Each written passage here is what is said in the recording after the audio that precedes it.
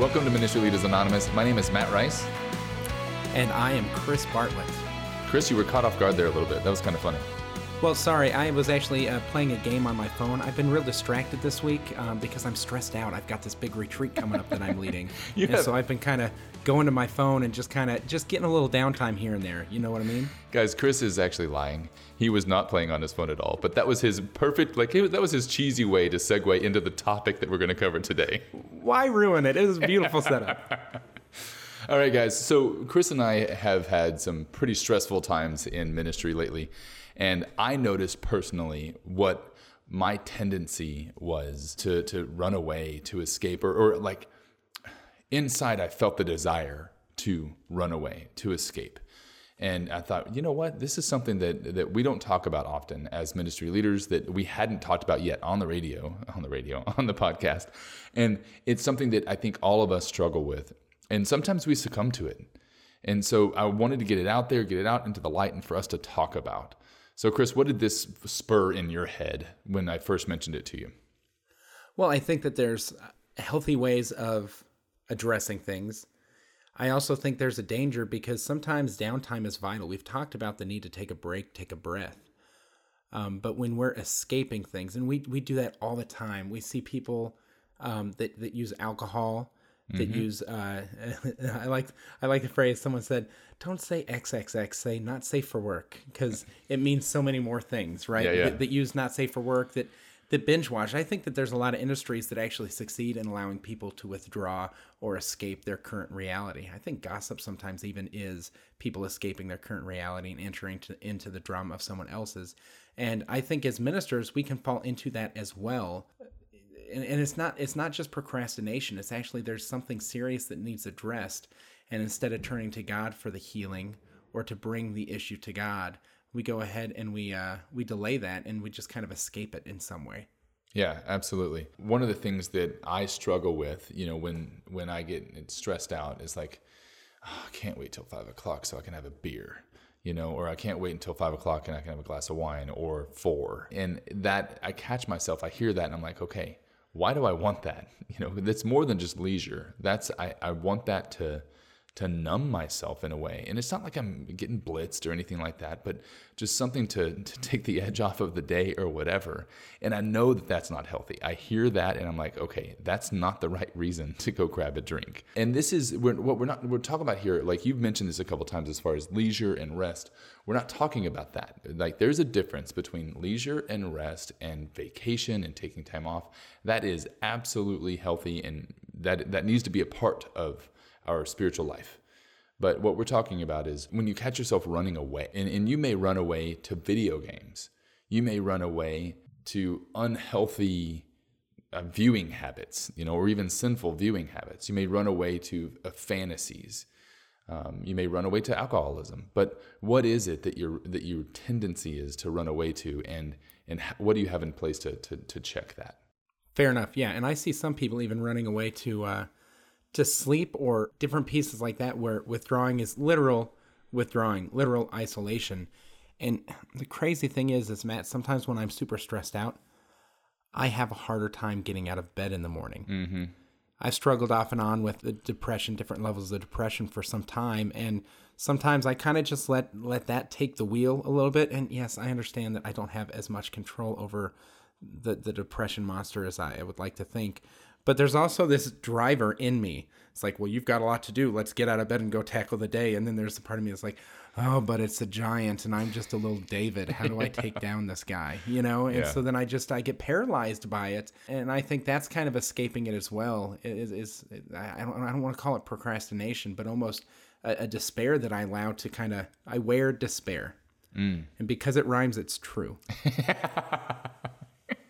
Can you explain that a little bit better? Like, what do you mean by wear despair? I don't believe that despair is my natural disposition. Okay. And in fact, if you met me day to day, you would say that I'm a very optimistic person.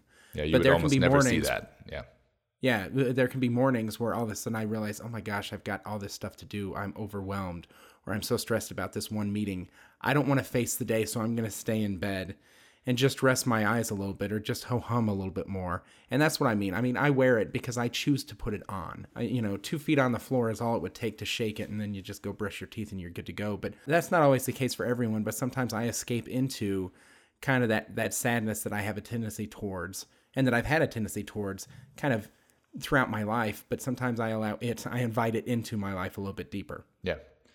So we've talked a little bit about the ways that we escape. And so I typically will escape to a substance, whatever. Like typically it's tobacco or drinking, and that's my tendency to turn towards that, to just run away.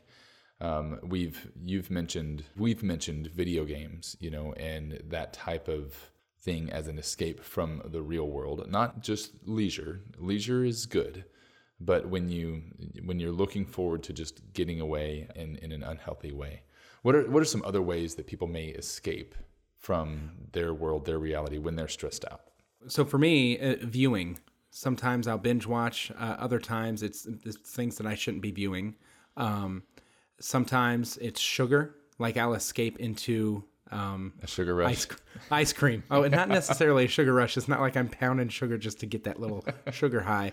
It's delicious. Bluebell ice cream, ladies and gentlemen. It's good. Is amazing. And my heart is going to stop because of it. So there's a danger in every aspect. Anything that we consume, even if it's a good thing, you can drown by drinking water. Water, You got to have, 12 glasses a day and blah, blah, blah, blah, blah. But not 12 glasses all at once. And so there's this kind of prudence. And we're not talking moderation here. We're talking about using something to escape or not deal with something else. Yep. And so, and some of us can even do that with our spouses. But I see when I get into the escapist mentality, which, by the way, the escapist is also a video game, which I've escaped to before. Anyways, Are you inceptioning this escapism? I just did. I'm so sorry. But the escapist mentality, it can turn, like I've even found myself like wanting to get my kids to bed as quickly as possible, just so I can get back down and jump on a video game, or so I can get back down and just be away from the noise, so I can just be stressed out on my own. Like to the degree that I have a very short fuse. They see Angry Dad, and so Angry Dad comes out when I want to escape, and that's not my vocation. Yep. Angry Dad, and for me, Lazy Dad, comes out. And for me, a lot of this is procrastination. Like I see that big monster that I have to tackle, or I've been stressing about this big thing or whatever, and I just don't want to deal with it right now. I'll mess with that tomorrow. Escape into whatever I can escape into today. You brought up something that made me laugh, because sometimes escapism may be a good thing. So you and I have, talked quite extensively offline about, no fun period, about NFP, like we are wholeheartedly behind NFP, but sometimes we absolutely need to escape into Rainbow Six Siege in order to make it past whatever frustration we have that night. Yeah, but the challenge is, and this is where I think even NFP, Natural Family Planning, would push back, is during those times where there's NFP, no fun permitted, you need to still be being intimate with your spouse in non-physical ways. True. And that's where Settlers of Catan might come in, or other with your spouse. There's no way you can play Settlers with your spouse and that be a good thing for your marriage. There's a dice edition my wife and I have had a lot of fun with, and she's such a good sport. So yeah, my wife and I do enjoy the board games, but it's very difficult. It's extremely difficult. But I mean, your counter is valid. Again, that's another type of escapism, like escaping from the real struggle of a virtuous marriage to video games instead of spending time together in another way. Yes. And that's the kind of escapism that we're talking about here. Are we running away from something when we should be, facing it in a new way or in another direction, or just facing it, period? I believe that sometimes sitting in it is a good thing too, because our society says that suffering is bad. Yeah. But our Lord showed us that suffering is redemptive. And so sometimes, just bring it to Jesus. If you just had enough faith, it would be fixed, or whatever it is. Shut up. All those different things. Well, I know. This isn't God is not dead too. But we have to remember that sometimes suffering is the opportunity we don't need to escape it, but we Yeah. need to be present in it and allow Christ. We get united to Christ in that suffering. And so sometimes being a follower of Christ sucks. Yeah. And sometimes that's the very thing we need to be further united or a deeper follower of Christ. Yeah, and I found some of my most fruitful prayer times to be when I catch myself like saying, God, I can't wait till I get home and can have a glass of wine or whatever. And I just sit there and I'm like, wait a second, why? Why do you want that? Like, what is it that you're escaping from? And then actually having that conversation with Christ, like talking to him and saying, Jesus, why do I want this? Like, what is it about this situation that is so painful that I just want to run away from it? And why, like, am I relying on myself too much here?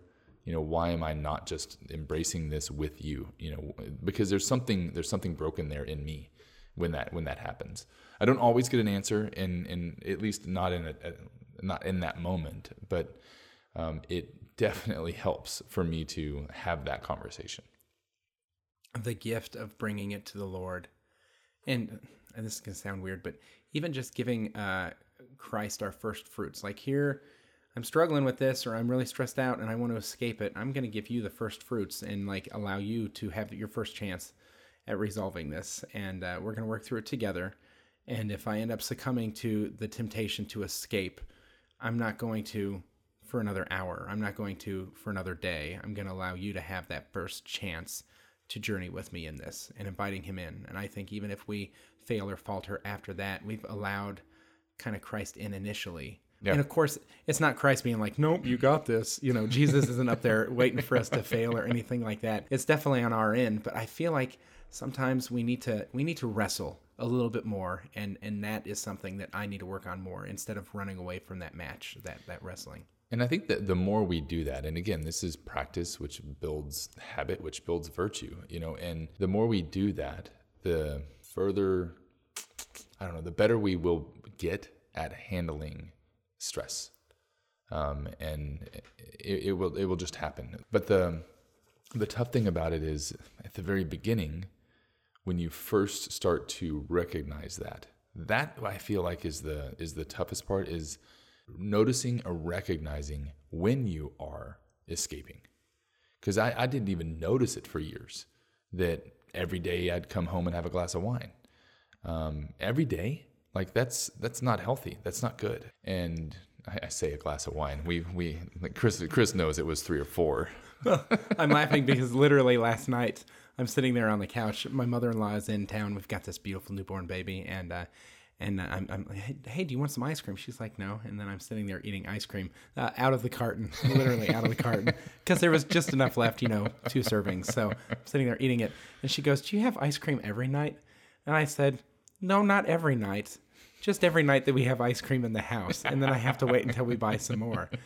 But you're sitting there, this glass of wine. Like, once my kids go to bed, I'm like, I want to go ahead and experience pleasure. But the thing is then all of a sudden I get the sugar rush, and then I'm up for at least another 2.5 hours.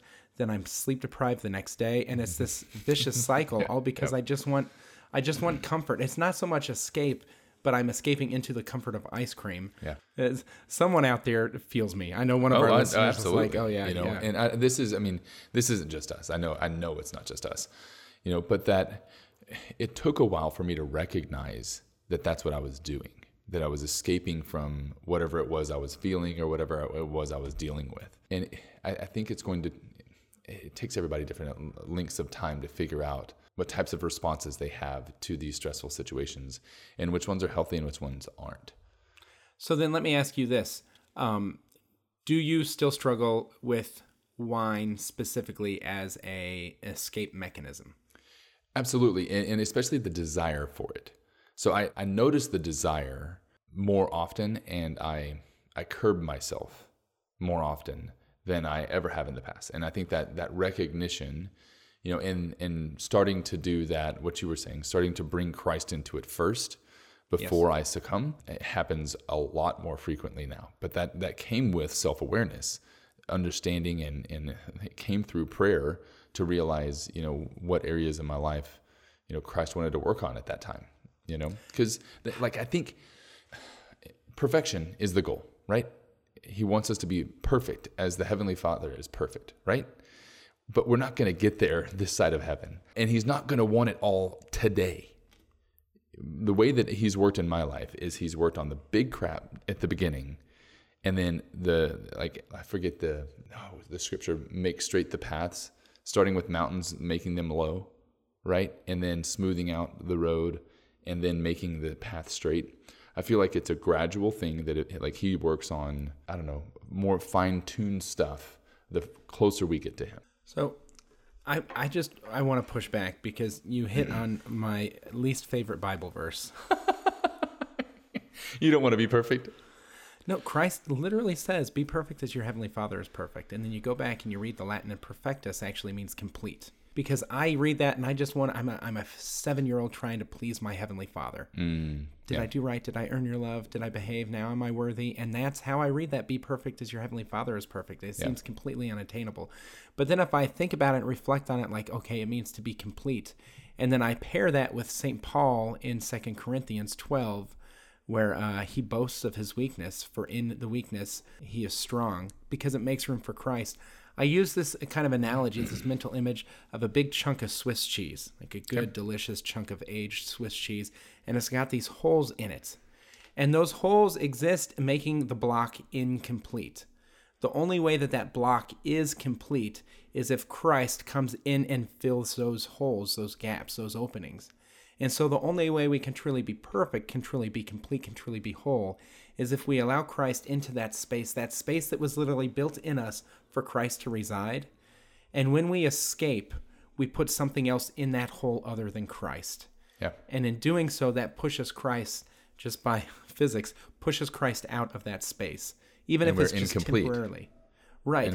But the challenge is there is room for wine and cheese, right? There's room for that in our lives responsibly. And wine for you could mean ice cream or, whatever. Video games, whatever it is. Yeah. I mean, responsibly.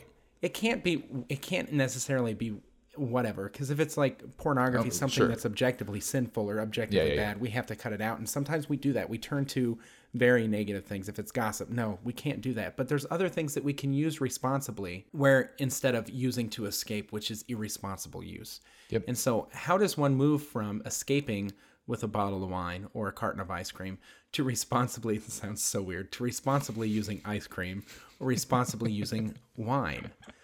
Because there's times where I have had a libation with you, Matt, where it was responsibly used. It was properly ordered. Absolutely. And it wasn't done as escapism. It was done in fellowship and whatnot. I think a lot of it is the intention behind it. What are you doing it for? Like, why are you partaking of it? At least for me, it's my intention behind it. If no one else is with me, I'm sitting around in the house and I'm upset or angry or sad or whatever, that's not the time to grab a drink. But I could be in the same situation, be in a perfectly fine mood, just wanting to sit down and watch a movie, and I grab a glass of wine. That's not a problem, even if I'm alone, Right. But it's all about the intention and the mental space that I'm in and where I am spiritually, for sure. So, and that may be, I don't know if that sounds rationalistic, or anything like that, but I think it definitely depends on where I am. Does that make sense? Yeah, it does. But then the pushback would be, so you can only drink wine when you're in a good mood. Is that it? Can you not responsibly use wine when you're in a bad mood? Like, let's just say you're going out to a dinner party, your wife and you getting a little tiff on the car ride in. Now you're in a sour mood and you walk into a room full of people and they hand you a glass of wine. Hey, welcome, Matt. And you're like, I can't, or how does it work in regards to it? Because then it's almost like you can only drink when you're happy. You can only eat ice cream when you're happy. And that's not the human condition. Yeah, and that's not what I would say either. But I don't know how to respond to the statement you just said. I don't know how to respond to that. I mean, obviously I would have a glass of wine there. Right. Well, plus you and your wife never fight, so it's a very confusing thing to even imagine. Yeah, good one. I think every husband and wife fights. If they say they don't, then I think they're liars. Or they never talk at the time. Or they're drunk. They've already escaped fully. So that's where I'm, at the end of the day, I'm tired. And at the end of the day, I'm tired and stressed, right? And I enjoy relaxing, playing video games. And sometimes the 2-hour gaming sessions that I have are not appropriate, regardless of whether I'm in a good mood or a bad mood. regardless of whether I'm playing online with people and there's a lot of fellowship going on, or if I'm just gaming by myself. Like, a certain amount is inappropriate regardless. But if I'm just tired and I'm playing video games just to relax for a little bit, have a little downtime, it doesn't make it all that different from if I'm not tired and in a good mood playing. I'm still just trying to take a chill for a bit. But sometimes that chill gets blended. And so my question, I guess I would propose to the listener and to you is, examining, bringing it to God and saying, okay, how am I using this glass of wine? Or how am I consuming this media? Lord Jesus, do you need me to be present to you, in a different way? Yeah. And if I've abused ice cream all my life, how do I go ahead and move forward? Do I need to cut out ice cream for a time in order to reestablish a relationship with ice cream that's ordered? Yeah. And that might be the case more often than not. It's funny that you're using ice cream as this as an example, but maybe you really do have that kind of a relationship with ice cream. Maybe that's just a word you're using instead of something else. I don't know if I was born this way or if it was kind of nurtured, but I've always had a disordered tendency towards ice cream. Don't shame me. This is who I am. Anyway, sorry, I'm just bringing a lot into it. If it's something that you, and even like, this is probably a different topic, but if it's something that you go to before you go to Christ, that could very easily be an escape. If you're trying to find that escape, like what is it that you go to before you go to Him? Mm. And I love that as almost our definition for what it means to escape. Something you go to before you go to Christ. Yeah. Because if you go to Christ first and then you go ahead and you have a glass of wine with your wife, do you see what I'm saying? Like, that's absolutely. Ordered. That's ordered. Yeah. If you go to Him first and then you sit down and you enjoy an appropriate show or appropriate media. Well, and so in my case, I may have that desire. God, I can't wait till I get home so I can have 4 or 5 glasses of wine. Notice how it's creeped up over the podcast. It started out with 1 or 2, then it went to 2 or 3. Getting real. Now it's to the real number. Yeah. But then if I go to Christ first, it may turn into 1 or 2. And it may become ordered like it should. And it should become ordered like it should in that way. Well, I think the ordering happens before you approach the item, whether it be media or a substance or any type of leisure. I think that it becomes ordered beforehand. And there's times like we, after a powerful moment on a retreat on like a Saturday night, we always have a celebration time, and it's a lot of times involves ice cream or sweets or different things like that. And that's totally ordered. It's time. There's time to celebrate. There's time to rejoice. There's time to go ahead and crack open the banquet table. There's also a time to mourn and lament. And I think about King David, what if he was using music to escape? And now we have the entire book of Psalms because those Psalms are varied, but some of them are lamenting and kind of angry at God and things like that. And so he literally brought the tool, assuming that he used it as kind of an escape tool, to God. And then God went ahead and said, okay, my child, use this tool in an ordered way. Yeah. And for years, daily, priests have been going ahead and reciting the Psalms, the music that King David wrote. Yep. And it glorifies. And there's this lasting thing. So there's almost this redemptive value. And I'm not saying that you can go ahead and save souls through drinking wine. Although I'm sure that it has happened. You know what I mean? Yeah. The conversations, conversations we've had around a glass of wine. Yes. Conversations you've had around a tub of ice cream. A vat. It just keeps getting bigger, like your wine thing around a vat of ice cream. I just imagine the listeners who haven't met me yet, just imagining this guy, just this like all puffed up, like just, okay, another thing of ice cream. I ran 600 miles last year. I've earned a little bit of ice cream. I didn't earn all the ice cream that I ate, but okay. Nevertheless, I'm insecure. Welcome to Ministry Leaders Anonymous. I believe that King David is a great example of someone who maybe used a tool that people could escape into and turned it towards God, and it has made a lasting impact. And the tool itself wasn't always like, God is great. Yay, thank you, God. Yeah. Sometimes I lament. I tear at my flesh. I am so frustrated. God, where are you? Yeah. And God's like, yep, that's anointed. Put it in the Bible. I mean, along the same lines, it's saying the same thing. If my tendency to escape is to go be alone, okay, what if you go and you're alone and you're writing? Again, I mean, you're alone, but you're writing, and what you're writing becomes fruit for other people or whatever. Same sort of thing you're saying. What if my tendency to escape is to just surround myself with people, right? Doesn't matter who they are. Well, if you take that to Christ first, it very easily could be a time for evangelism or whatnot. It could be a time for Bible study, or something else that becomes fruitful, becomes ordered, rather than just being for the sake of being around people. And it's okay to withdraw. And it's okay that David's escape, in my analogy, which is all speculation, but his turned into a fruitful ministry. He brought it to the Lord, and it turned into fruitful ministry. It is okay to withdraw. Christ withdrew. He withdrew. He got poured into, reconnected with the Father, connected deeply to the Father, and then continued to pour out. And so those times are okay.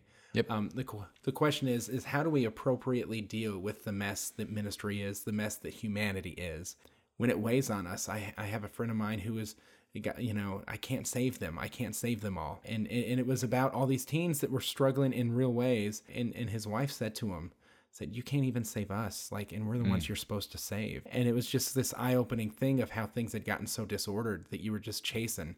And so we have to withdraw in ministry. We have to invite Christ in. Yeah. And we're still a mess. I don't know if we've moved the needle anywhere in regards to it. And I don't know who this was for. I mean, obviously this was put on my heart a couple days ago that we needed to talk about. It may be for every single ministry leader listening and many others who are out there. But you're not alone in the draw or the desire to escape when you're faced with a stressful situation. Hopefully what we've shared here helps you not feel alone and helps give you some tools and equips you on how to respond when you recognize yourself doing the same thing. If you have something that you want to talk about on this, if you want to bounce ideas off of other people, how do you respond to that desire to escape? Please, if it's something you can share publicly, do it on our Facebook page. Facebook.com/groups/MLA podcast. If it's something you want to have a little bit more of a private conversation, please feel free to email us, mla@blazeyouth.org. That comes straight to me. And if it's for Chris, you can just put Chris in the subject line and I'll forward it on to Chris. Anything else, Chris? No, I think that's beautiful. I believe that there's more to this topic than what we were able to do. We were able to name the problem and not give anything other than just perspective. And I want us to actually be able to provide solutions. Yep. And so if you guys have an idea, hey, this person's really good, he's spoken on that, I've seen him at a conference before or whatever, please, I feel like this is part 1 of 2. It needs to be part 1 of 2. Absolutely. But I think what we do here at Ministry Leaders Anonymous is we open up the discussion for the woundedness that exists among ministers. And I think that it's okay for us to bring those things up, even if we don't know the answer, because we'll journey together. Yeah, absolutely. So on that, here at Ministry Leaders Anonymous, we believe that if you want to go quickly, go alone. And if you want to go far, we go together. Take some time this week to pray for other ministry leaders and reflect on how you're using different things in your life if they're properly ordered. We will see you next week on Ministry Leaders Anonymous. God bless.